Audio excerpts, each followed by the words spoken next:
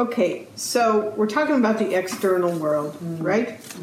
And how we all come from a place where we believe we need things from the external world to survive. Okay. But in terms of who you really are as a self, capital S, in your real self, you don't need anything.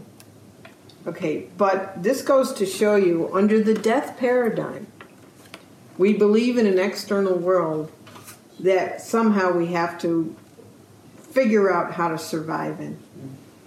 Okay, that's the job for most of us. How do we survive in this external world?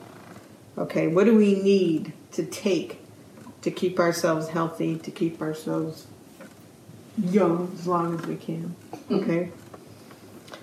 All right, and also we do believe in separation. We really do believe that you're different than me. But in terms of spiritually, there's only one of us here.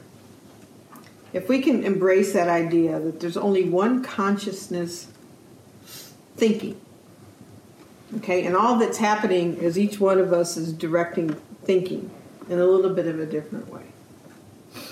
Because the idea that you are just a physical body, okay, is so insulting to your real essence.